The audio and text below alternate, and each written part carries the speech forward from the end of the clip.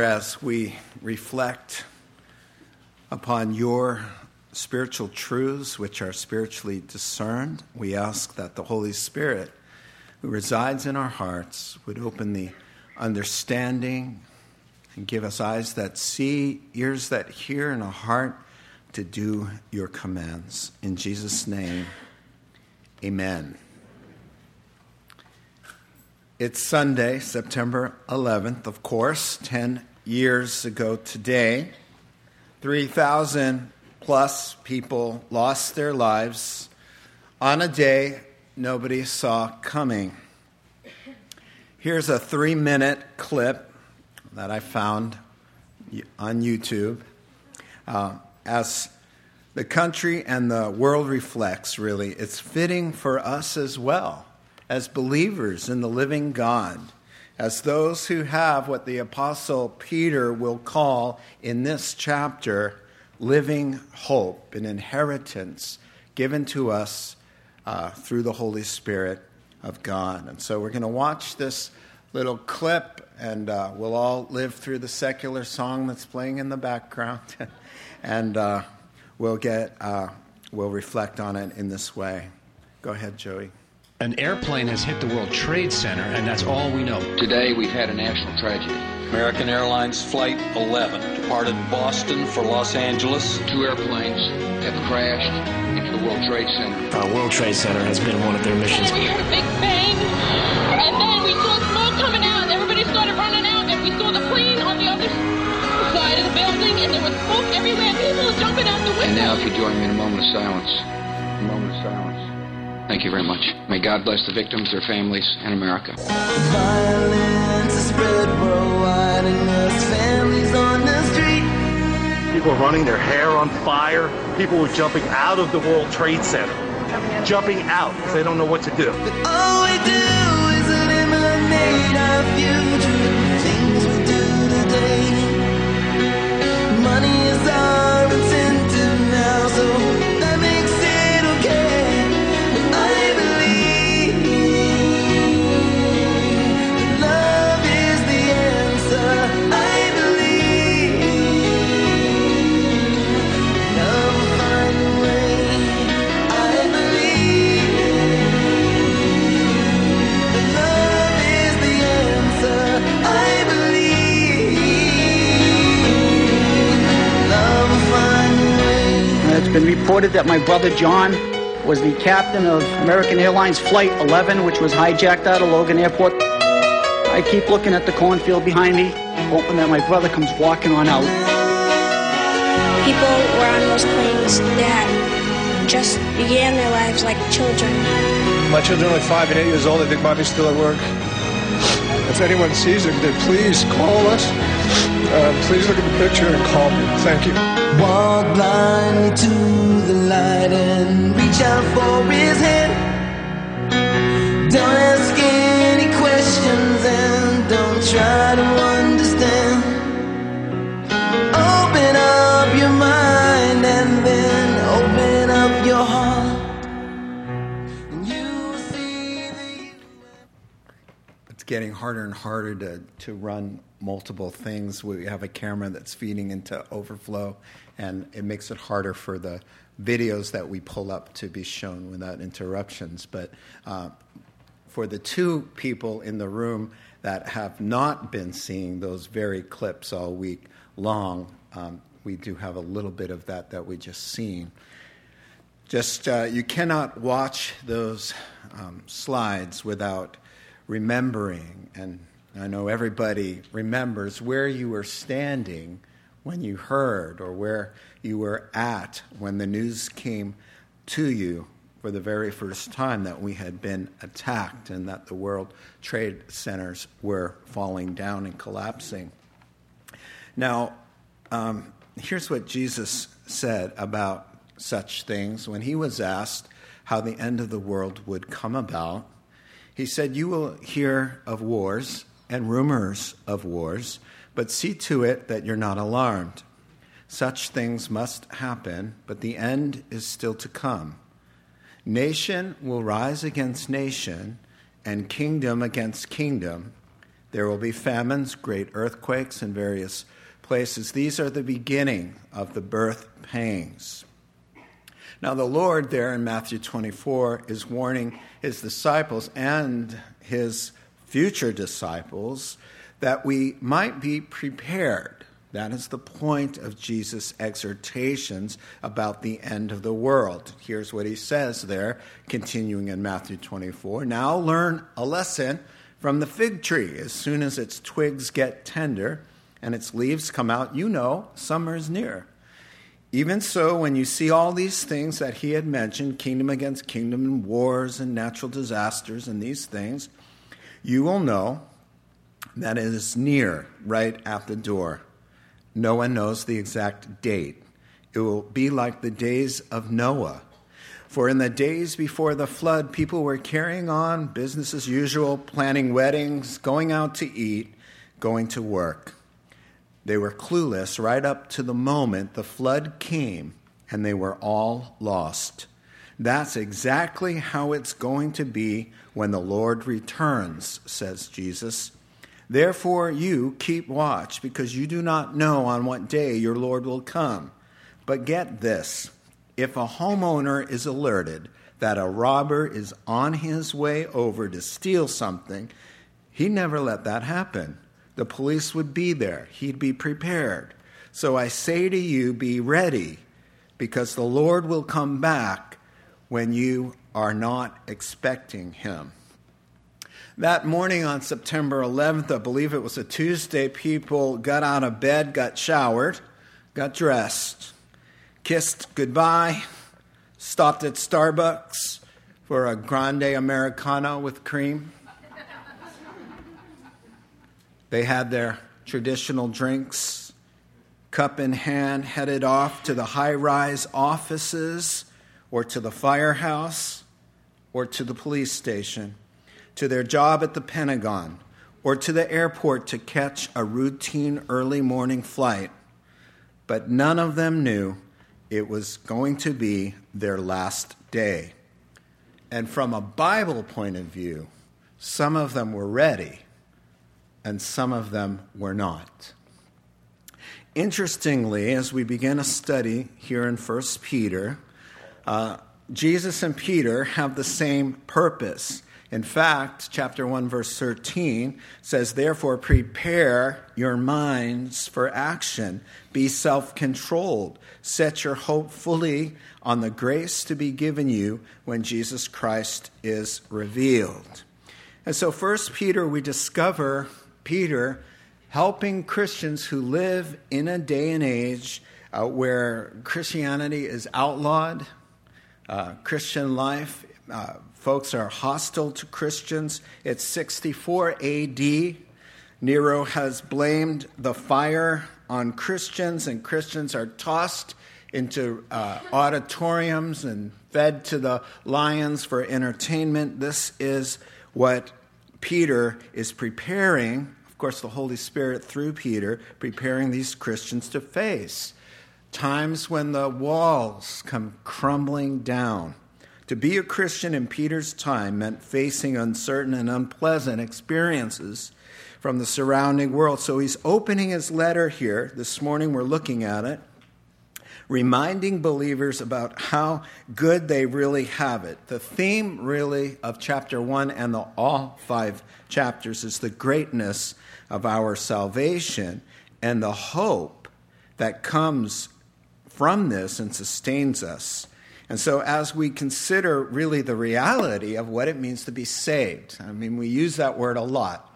Oh, we're saved, or are you saved? And sometimes, especially if you've been a Christian a long time, you forget the profound mysteries and the wonder and the awe of what it means for you to be born again, to have the God who spoke the universe into being, to have said that that God looked down the long corridors of history in eternity past and set his love upon you personally and chose you and sent the Holy Spirit out with this message, as we learned last week, to the Holy Spirit.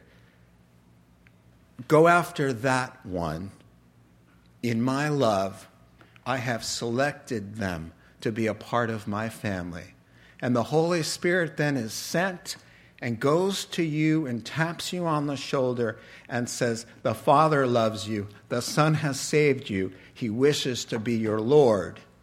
And because of his kindness to you, you have responded and said yes, and come into a living relationship with the Son, Jesus Christ, and through the sprinkling of his blood, which means he shed his blood, paid every last debt that you owed to God through your sins and falling short, and presents you now back to God the Father in perfect peace, in perfect right standing. That's how he opens the letter, to just say, you know what? This world may not get you. Nero certainly doesn't get you. Life is really hard here, but you don't fit in here. But let me tell you, you've got the Lord, and he's got you. And in the not-so-distant future, you will see that all this striving will have been very worthwhile. So we're going to take a look at this morning at this hope that is in us, that as the psalmist says, though the mountains fall into the heart of the sea, though I am besieged by an army standing there, I shall not fear. And also Psalm 23. Yes, even if I have to walk through the valley of the shadow of death, I fear no evil. Why? You're with me. The Lord is my personal shepherd, to guard me, to guide me, to protect me, to make sure that I'm well. He gives me rest. Who is that shepherd? The Lord, the maker of heaven and earth. No wonder he can say, hey, I have peace because God is for me. Who could be against me? And so these poor folks who are under the gun and in the pressure cooker of the Roman Empire, many of them, as I said, Peter, James, and the Apostle Paul will all be martyred in this decade. So it's a tough time to be a Christian. So Peter's going to dive in here with words of hope. Verse 3, where we left off. Praise be to the God and Father of our Lord Jesus Christ. I want to pause there and just say, when the Bible speaks of God the Father being the Father of our Lord Jesus Christ, it is in function only. The Father sends the Son, and the Son obeys the Father. But the Word also says that the Son existed with the Father from all eternity. So Jesus is not a created being by the Father, even though in our language it may sound, the Father of our Lord Jesus Christ. Jesus Christ did not have a beginning. This is to help us understand how the Godhead works together, because God is three persons and one being, God. And so, praise be to God the Father, and praise be to God the Father of our Lord Jesus Christ. In his great mercy, he has given us new birth into a living hope through the resurrection of Jesus Christ from the dead, and into an inheritance that can never perish, spoil, or fade, kept in heaven for you, who through faith are shielded by God's power until the coming of the salvation that is ready to be revealed in the last time. And we're going to pause there for our text. It has quite a lot to talk about. Let me just say this here. Gratitude is what the verse begins with. And gratitude is said to be the mother of all virtues.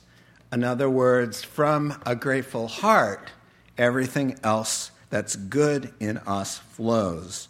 And Peter gives these Christians who are living in tough times in a world that's not their home plenty to be thankful about.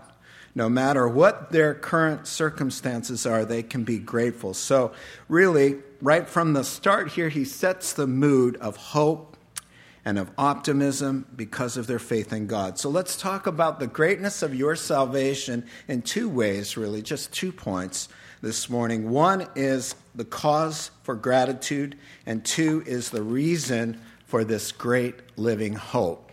All right, so number 1, What does it mean to be saved? Well, it's cause for great gratitude and thankfulness to God for what he's done for all of us. Peter wants you to see that it's not happiness that makes you grateful, it's your gratitude that will make you happy. Gratefulness to God, really thanking him and praising him, is the one mark that you are truly saved. It's the foundation. It's the tone of our lives. And so he starts off here in your first verse for consideration. Praise God our Father in heaven for what he's done for us. Bless his name. And so I just want to park there and that verse really caught me already about how thankfulness and praise to God ought to be the foundation of our lives. Now, other epistles in the New Testament start with this kind of formula, praising God. 2 Corinthians chapter 1, verse 3. Praise be to the God and Father of our Lord Jesus Christ, the Father of compassion and the God of all comfort. Then Ephesians chapter 1, verse 3, the same kind of formula. Praise be to God, the Father of our Lord Jesus Christ, who's blessed us in heavenly realms with every spiritual blessing in Christ. So he begins the tone of his letter with this wonderful gratitude established, and it should be the tone of our lives as well. Colossians chapter 3, verse 17. And whatever you do, whether in word or deed, do it all in the name of the Lord Jesus, giving thanks to God, praising him through the Father. 1 Thessalonians chapter 5. Pray continually, give thanks in all circumstances, for this is God's will for you in Christ. Not because of your situation, but because of your salvation. So he never says, something bad happens to you. He says, give thanks for that. That's not the idea. The idea is something bad happens, you're still in Christ, able to find something good. Because you're in Christ, you're connected to Jesus Christ, who's the heir of all things. You're going to heaven. God is working all things together for your good. And so, evidence and a foundation of gratitude says, you know what? Something happened to your soul from God. And when you're grateful to God and praising God, then we know that you're indebted to him, that something happened. Now, people who don't have gratitude toward God might not be saved, probably are not. How can God do everything that we've already talked about in your heart and life and you not offer a word of praise or thanksgiving? I told my neighbor once, we were just small talking about this church, and I had mentioned that we had grown from 20 people to 400 or 500 people. And I said, praise God. And he said, oh, praise yourself. And I said, oh, it doesn't work that way where I come from. Praise yourself. Oh, you're selling yourself way too short. I said, no, you don't go from 20 people to a full-on church by yourself. That's God's doing. And he said, well, no, it isn't. Do you work hard? Yes, I work hard, but unless the Lord builds the house, the laborers who build it labor in vain. Oh, no, yeah, you guys, you all want to just praise God, glory to God. And I said, that's because we understand that we are indebted because, listen, God did something in me to change that. Before his touch on my life, before I recognized of what I stood to lose, and when I had to gain, and that he took me from a destiny of eternal damnation to heaven above because he died for me. And when my soul got that, immediately, bing, gratitude, thankfulness to God. Praise be to God, Peter says. And that is the tone of our lives. If it is not, then there's a loose connection somewhere. The sinful woman barges in on Simon the Pharisee's home.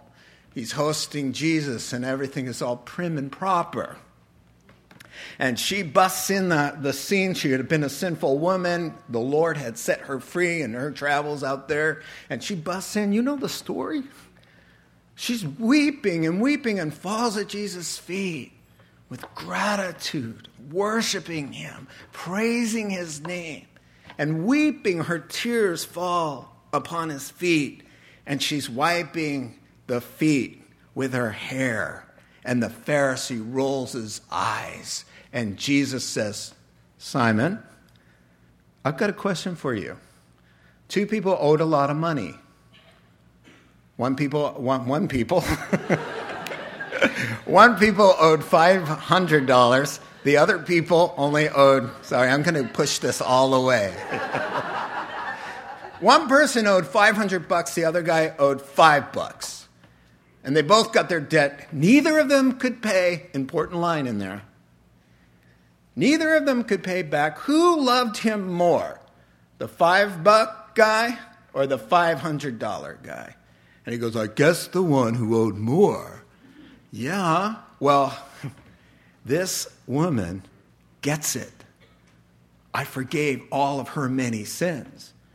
And if he only knew, he was not owing $5, but he owed more than that sinful woman because he was a Pharisee. He knew the scriptures. But he was unaware, and as unbelievers are. He was totally unaware that God had done anything for him. And so there are no tears. There's no kiss when Jesus walks through the door. There's no washing his feet. But there's this response of gratitude and praise when your heart has been touched by the living God. Jesus said it this way. Palm Sunday, they're singing and praising God. Blessed and praised is the one who comes in the name of the Lord. And the Pharisee said, you should silence that praise because that's for the Messiah. And Jesus said, if they weren't praising me, the stones would cry out. It's irrepressible. Even the stones could figure out. Look, we're indebted. We didn't get here by ourselves. There wasn't a big boom and suddenly there we are. But we have our being as rocks because God spoke us into being. Jesus says the rocks could praise me better than some of you. Gratitude is the foundation and the evidence. Praise to God that you stand in a service with your hands lifted up because you know it's more than a hallelujah, Jesus. It's that, wow, God is here. God has saved me from going to hell. God has done so much for me. I was standing there worshiping God. It's more than just words to me. I am thinking, I am reflecting.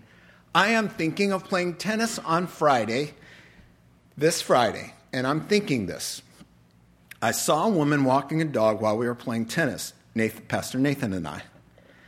And I noticed her walking the dog, and I thought, that looks like, I'm not going to say her name. This goes everywhere now. That looks like Jane from 8 years ago, who used to come to the Little Sabood when we were 25, 30 people. So I said, hey, Jane. She came over. She said, how did you remember my name? I said, I'm Pastor Ross. Remember me? She said, oh, yes, I do. Well, how are things now? I said, you wouldn't believe it. You know, we're not 25 people anymore. We're about 500 people. We have 4 full-time employees. We have a staff. We have deacons and elders. We have ministries. We're a big boy church. And her mouth was just like, she said, it was like an AA meeting in there. You know, there were just a few chairs, you know. There was just, it was small. We had nothing. We had no money. We had no staff. We had no pastors. We had nothing, zero. And now this. I was worshiping God, thinking about that, and it was melting my heart, and it was drawing me in. I was focused. When you praise God, we're saying praise God because. And you are thinking and you are calling up, God, you've been good to me. Look at the family you've given me. Even though I'm in hard times right now, look at the way you're providing for me. Blessed be God. Praise his name. The disciples say to him, Lord, they see him praying, teach us to pray like that. And so he says, okay, start this way. Begin with a word of praise. Our Father, Hallowed be thy name. Now that means nothing to us. But what it means is that word, hagiadzo in the Greek. Hagiadzo, your name. It means holy, set apart. There's nobody like you. Praise you, God, you are awesome. There is none like you. That's the meaning behind Jesus' model prayer for us. Approach, as the Psalms say, enter his gates with thanksgiving and into his courts with praise. And why does God have to command us 250 times? He has to command us to praise him. Because we think it's all about us. We want to be praised. And he says, no, I'm sorry. You're going to have to praise me, because that's where your blessing and your peace will be. You see, enter his gates with thanksgiving, approach him with praise. God, holy is your name. There's nobody like you. Let me tell you why. Is that what your prayer life is like? Listen to what Paul says. You guys should always be quoting from the Psalms to each other, lines from worship courses to each other, encouraging verses, quoting to each other, always humming a happy tune in your heart to the Lord, giving thanks and praise to the Father in the name of Jesus. Let us all pray as if we're going to hear your prayer Sunday morning through the loudspeakers. Let us hear what you're saying to him. Are you telling him you love him, you appreciate what he's done for you? Do you praise him? Dear God in heaven, I had the opportunity to go in the back of a large church where I was ministering because there was a problem with the sound. And I stood in the back and I noticed during worship time that half the congregation was not engaged at all. Now, true, you never know what's going on in somebody's heart, but you can kind of get a clue by the outside. But you could tell there was talking and looking around, biting on the nail, looking around, not engaged at all, just kind of waiting for the song time to be over. You are so wrong. It's an opportunity that's thousands of years old that is grounded where? In the Psalms. The Psalms are grounded. The people of God have always had God-ordained worship to enter into corporate time with him. His idea, come in with thanksgiving and praise. It's just not a song time. People think of it that way. Christians. Somebody told me, I always come late because I'm not much of a singer. It's not about your vocal ability. Honestly, I mean, listen to the people next to you.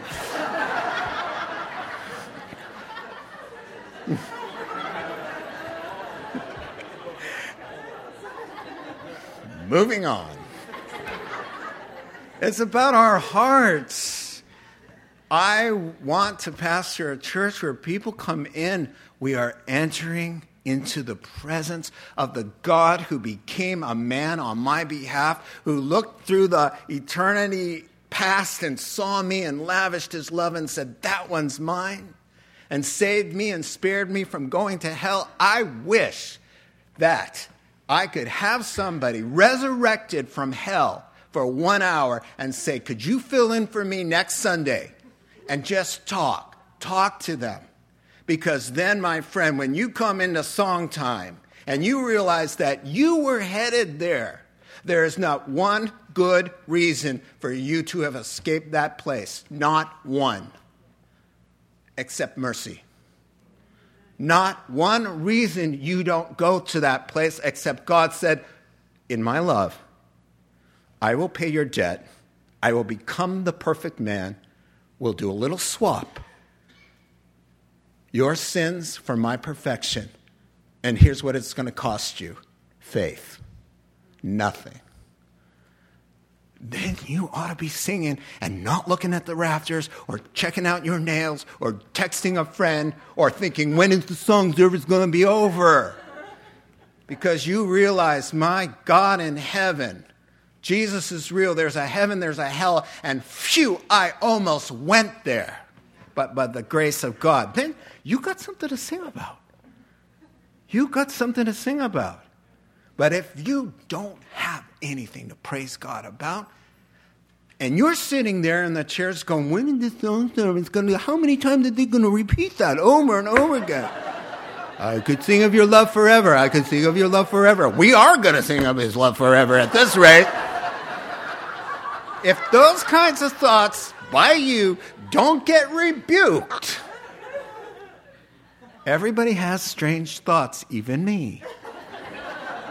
But you know what I tell myself? I tell myself, shut up. I just tell it the way it is. You can shut up.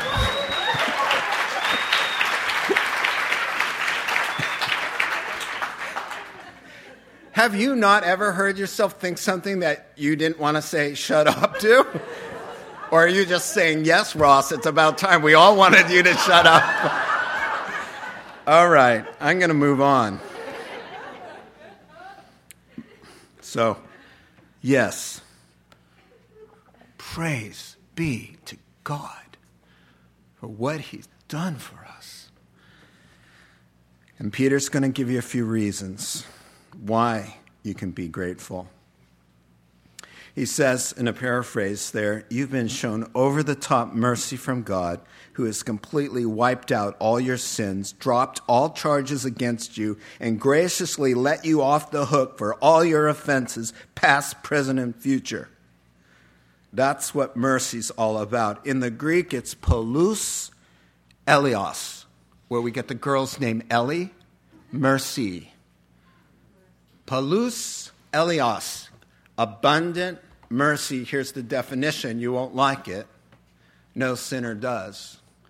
Kindness or goodwill shown to a wretched, miserable, poor, guilty, vile person, based not on any merit of the person, but upon the good-naturedness of the one bestowing the undeserved mercy. In Les Miserables, one of my favorite scenes, the opening scene, the movie with Liam Neeson, that version. The opening is he's on parole. He's just been serving 20 years. A monk, a priest, opens his home and lets him spend the night and feeds him graciously. He's like a wild animal, scarfing down everything. And he gets to bed. In the middle of the night, he wakes up, and in spite of the priest's benevolence toward him, undeserved, he starts robbing the silver into the sack. The priest comes out. Many of you are nodding. You've seen this. And he socks him right across the face, and the priest passes out, and he runs. The next morning, the priests bring him back. He's got his hood on, and he's got a big bag of the silverware. And the priest looks at him. The police say, "Oh, sir, we've got this criminal. He took all your silverware." And then the priest says, "I'm very mad at you, Jean Valjean." And he takes off his hood. And he says, the police say, "But we got him." He said, "I'm mad at you. Why didn't you take the candlesticks? They're worth 2,000 francs. Why did you leave them? Did you forget to take them?" And then the police say, "Oh, you mean he's telling us the truth? Wow, release him." And the shackles go. And then he says to his wife, apparently not a good priest, because he's married, or he's a different kind of priest, whatever. It's just a movie. He says, "Honey, fetch the candlesticks. Our friend has lost a lot of time." So Madame Gillot goes and she fetches the candlesticks, and the look on her face as she's putting them into the sack. And the guy goes, he looks at Jean Valjean and says, "Oh, why are you doing this? Why are you doing this?" And that act of mercy changes his life, and he becomes grateful to God. He becomes a merciful person now that he's experienced it. Mercy is a powerful thing. It'll get you singing, but it'll get you showing the mercy that you have been given. In Matthew chapter 18, Jesus says, this is how the kingdom of God works. He says, think of it this way. A king wants to settle accounts with his servants. And this miserable wretch racks up a debt of $20 million. He's brought before the king to settle the account. And he's not able to pay. He's ordered and sold and sentenced to debtor's prison. He, his wife, his kids, everything about him, thrown into slavery, into debtor's prison. And here's what the verse says. The servant falls on his knees. The Greek word is proskuneo, which means worship. He falls on his knees before the king and says, please be patient with me. I will pay back everything. The servant's master took pity on him, canceling the debt, and let him go. Unfortunately, in the NIV, it says take pity, which is nice. The word is, in the Greek, splanknidzamai, which means, as I've told you on several occasions, to tear the gut. So it's a word for compassion, and the word in the New Testament is only used of God's compassion, that it's gut-wrenching. So this vile, wretched guy who owes $20 million, he has no way of paying it back, just cries out and says, oh, have mercy on me, I'll pay you back. You know, there's no way he's going to pay back $20 million. There's no way. And because he's just torn in his gut, out of his own benevolent heart, he says, everything's canceled. You're free. Your wife, your kids, you have it all back, and you don't owe me a penny. And then Jesus says, a twist. Then that man went out and found somebody who owed him $20. And he grabbed the guy by the throat. And he said, you owe me $20. Hey, I'm throwing you into prison until you pay me that $20 back. And then it says the same language. He falls on his knees to this servant guy and says, oh, please be patient with me. I'll pay you the $20. I'll pay you. And he says, not a chance. And throws him into jail. Well, word gets back to the king.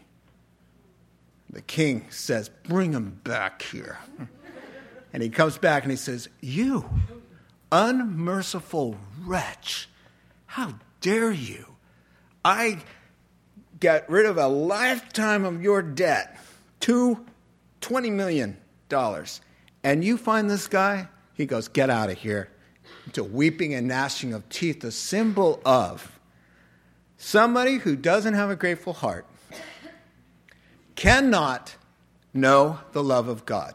If somebody is not merciful or kind or gracious, but is bitter and angry and unforgiving, the Bible just says there's no way you personally could know a God who's just the opposite, who's touched and changed your heart. So he says, boy, he has given you this mercy. Make sure that you're in touch with how much mercy you've received. But when the kindness and love of God our Savior, he saved us, not because of righteous things we had done, but because of his mercy.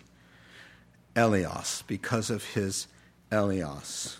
Second point, because this mercy and this praise leads us to this living hope. My second point and final point is this living hope. It's a hope that springs from the new life that God gives every believer. The Bible says that God gives you new birth, that is to make you spiritually alive. The hope that is living. It's not just a secular hope, like cross your fingers kind of hope. Well, I hope for good weather, or I hope everything turns out well. Christian hope is a sure reality of God's goodness and just waiting in expectation for God to bring that good thing that he's promised. It's not a question of if. And so let's talk about that. This essential truth that Jesus talks about, this living hope, this new birth. Now, John 3, Jesus tells this Pharisee, comes to him, and he's got questions about how to get to heaven. And Jesus says, look, Nicodemus, you can't get there by being good. You've made a whole lifetime out of trying to keep God's laws and be perfect, but you fall short. You just got to start all over again. You've got to be born again, or you can translate this two ways, born again or from above. He says, Paul furthers that idea where he says in 1 Corinthians 15, our physical bodies cannot inherit the kingdom of God. Flesh and blood isn't equipped for the life of heaven. Something's missing, and without that something, you'll never get in. And let me just assure you, it's not your good deeds. That won't be enough to cut it. Now, I have an illustration here about the Mariana Trench in the Western Pacific. It's the deepest part of the ocean. It goes down 7 miles. And at the bottom, if you were in a submarine, you'd be down there 7 miles. And the pressure outside the sub, 15,750 psi, pounds per square inch. In other words, if you went for a swim outside the submarine, you'd be as flat as a piece of paper. All right? The pressure, you're not equipped. The sub can take it, but the human body cannot. When God says flesh and blood can't enter heaven, it means you're missing something. You're missing the Spirit. You're missing being born again. You're missing the pilot light was blown out in the garden. Adam and Eve sinned. He said, the day you eat of the fruit, you will die. The Spirit, body, soul, and spirit, present in the garden.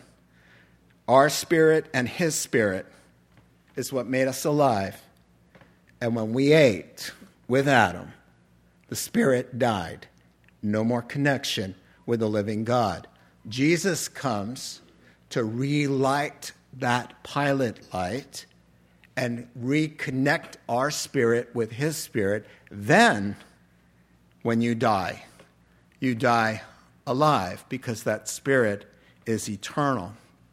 So it's not about being good. It's about being made alive. The sinner must come to Christ, open his heart, and the Holy Spirit must come into you, or you will die. Not about being good, not about doing your civic duty. It's not about how much money you made. Doesn't matter how you've treated anybody. Nothing. Listen, I'll tell you a quick story. I was at a mechanic shop, unfortunately, this week. I was waiting for my car with another poor soul with car trouble. And he asked me what I did, and I said calmly, I'm a pastor. And then he made the mistake of rolling his eyes.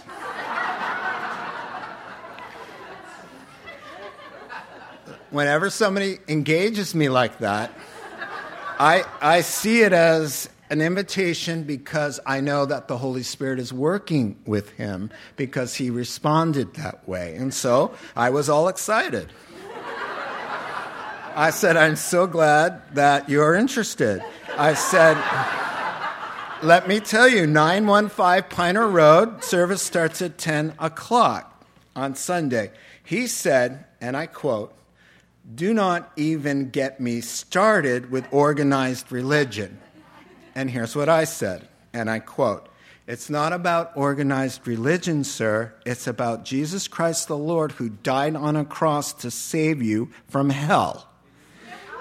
His next words should surprise all of us here. And he said, I'm a good person. I help people in need. I compliment and encourage. He turned around and said, John, I love that shirt. And John said, thank you. And then he said, see? And I said, what a shame that will not make up for a lifetime of sinning against God. And the conversation went south from there. I said to him in the course of the conversation, look, you know what? It's not about being good because we're all bad. it's about being made alive. God has to come. In John chapter 20, verse 27, Jesus breathes on his disciples. He makes us alive by his breath. If you come to him, you open your heart, he blows, and there's life and there's fire. You're regenerated. The generator comes on, the pilot light's good, and when the body fails, that born of God from above cannot be blown out. Neither height nor depth, nor angels, nor powers, nor things present or things to come, neither demons, nothing. And all creation can separate us from the love of God, which is in Christ Jesus our Lord. Why? That seed, that life, however you want to call it, is indestructible. It's God himself. Now you share the characteristics and nature of God. His eternal qualities been given to you. It's not about being good enough. You know that song, the little kids sing, you can't get to heaven, on roller skates. Oh, you can't get to heaven because you'll roll right by the pearly gates. You know that song? No? Oh, how does it go, Barb? Oh, you can't get to heaven. Yeah, never mind. You missed your opportunity. How about this? You can't, because a rocking chair, it's the next verse, won't take you there. And then it says in a limousine, you can't get there in a limousine because the Lord don't sell no gasoline.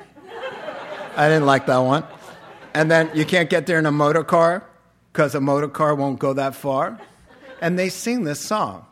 And so I wanted to tell him this one. I said, you can't get to heaven on your good work because many times you've been a jerk. I made it up. Look. God said, here's the ticket in. Perfection, moral perfection, not one sin. One sin, you're out. You perish. I will live the perfect life for you. I will die and pay all of your wretched sins, and then the swap will happen. Those are your only two choices, biblically. You pay or he pays. It's pretty simple. And in this deal, humble yourself and let the other guy pay.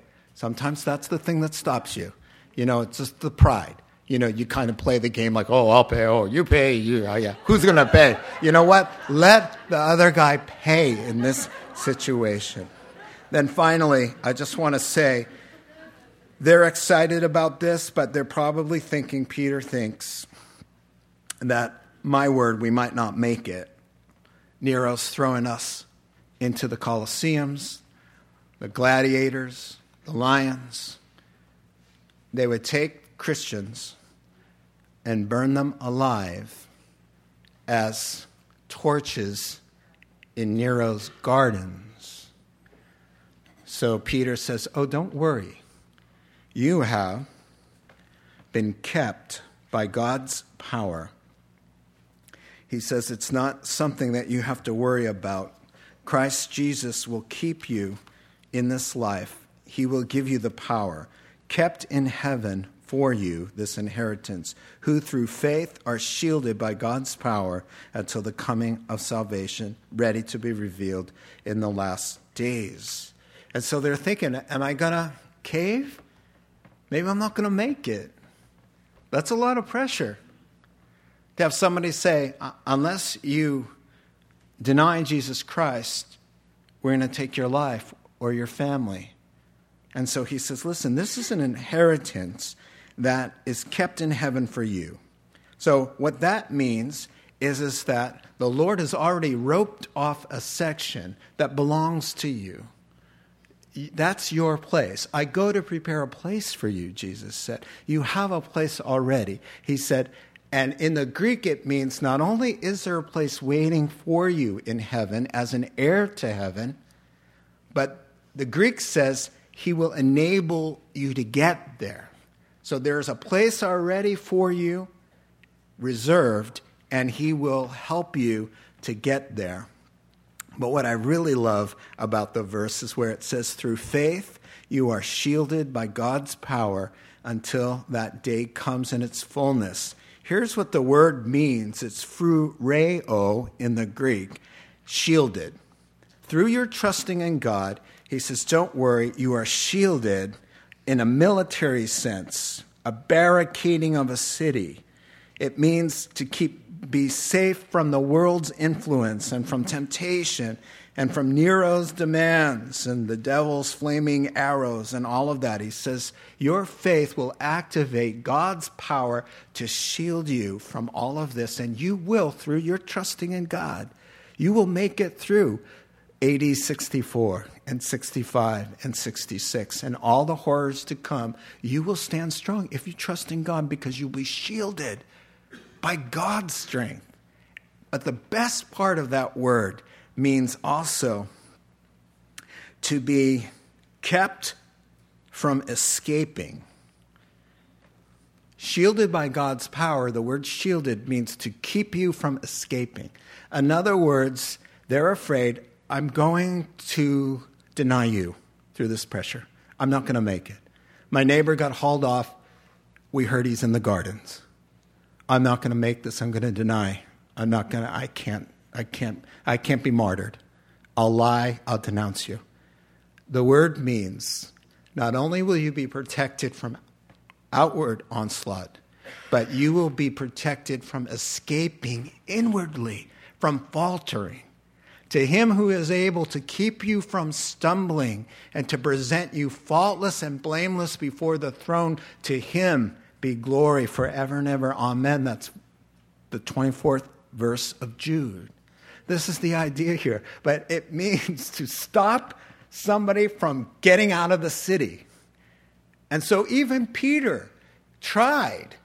But Christians, true Christians, though you can really do some damage in the hand of God, he says, nobody can pluck you from my hand, and you can't escape from my hand because I don't let go. That's the point. Well, you're saying, well, I know a lot of people have really messed up their lives. A, how do you know if they were even saved to begin with? Were they even in the hand to begin with? B, God's chastisement and his will to allow you to reap what you've sowed really could go quite a ways, but you're still in the hand. The righteous person falls 7 times, but because they are shielded by God's power, they are kept from sabotaging themselves by caving in as they trust in him. He says, through faith are shielded, protected outwardly, and strengthened inwardly, so that in that day you will stand. You will not feel like you will stand in that day. It doesn't matter. But when you find yourself in that day, the Bible says, through your trust in God, you will be shielded by his great power on the outside and on the inside. Let's pray together. Heavenly Father, thank you for your love. Thank you for the promise of your word. Thank you for this new and living hope that we have. We thank you, Lord, for all your wonderful blessings. In Jesus' name, amen. Amen. Please stand for the closing song.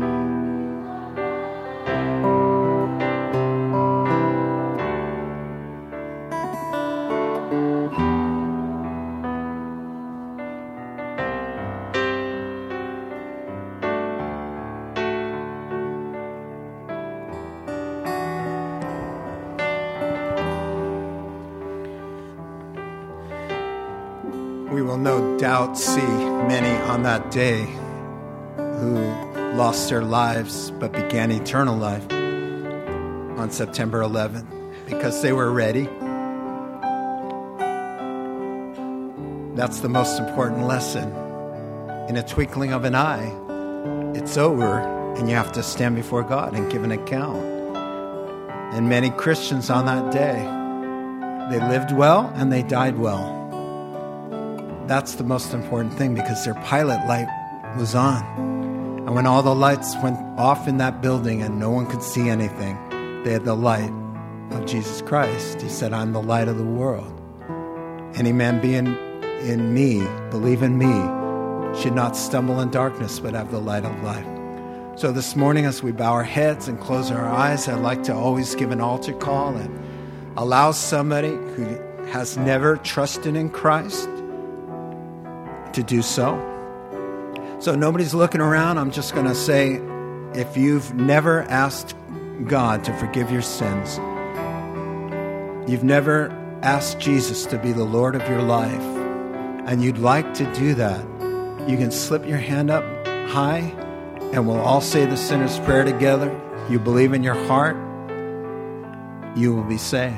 For whoever calls on the name of Jesus shall be saved. So if there's anybody here who'd like to become a Christian this morning, you just slip your hand up nice and high, and we'll acknowledge that.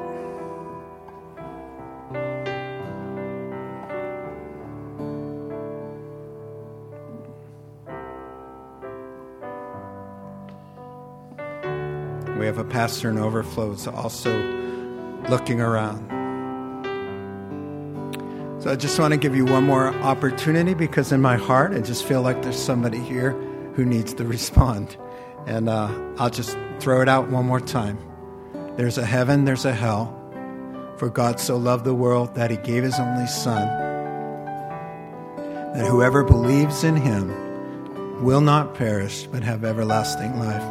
God gives you the choice this morning to repent of your sins, to humble yourself, to open your heart and say, I'm a sinner, I need God's help. I want that blood applied to my account. If you'd like to open your heart and receive him, then just slip up your hand. If you're too shy to do that, you can just open your eyes and look at me.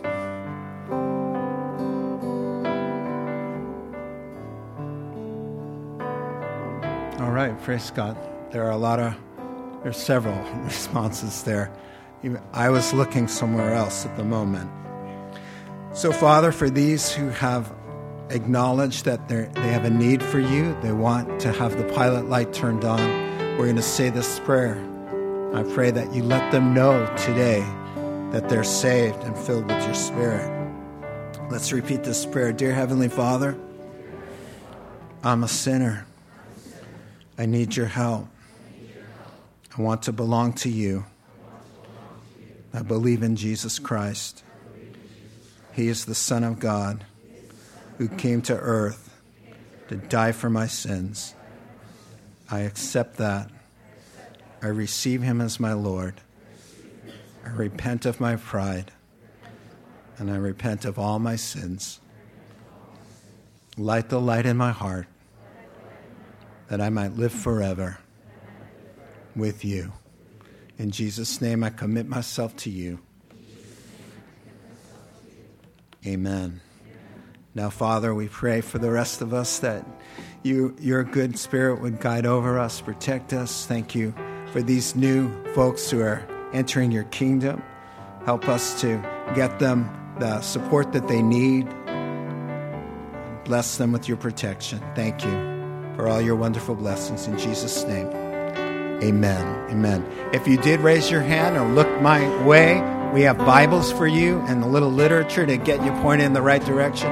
And folks, there's always prayer at the cross. If you need some prayer, new Christian or no, just go over and seek some prayer over by the cross. God bless you. We'll see you Wednesday night.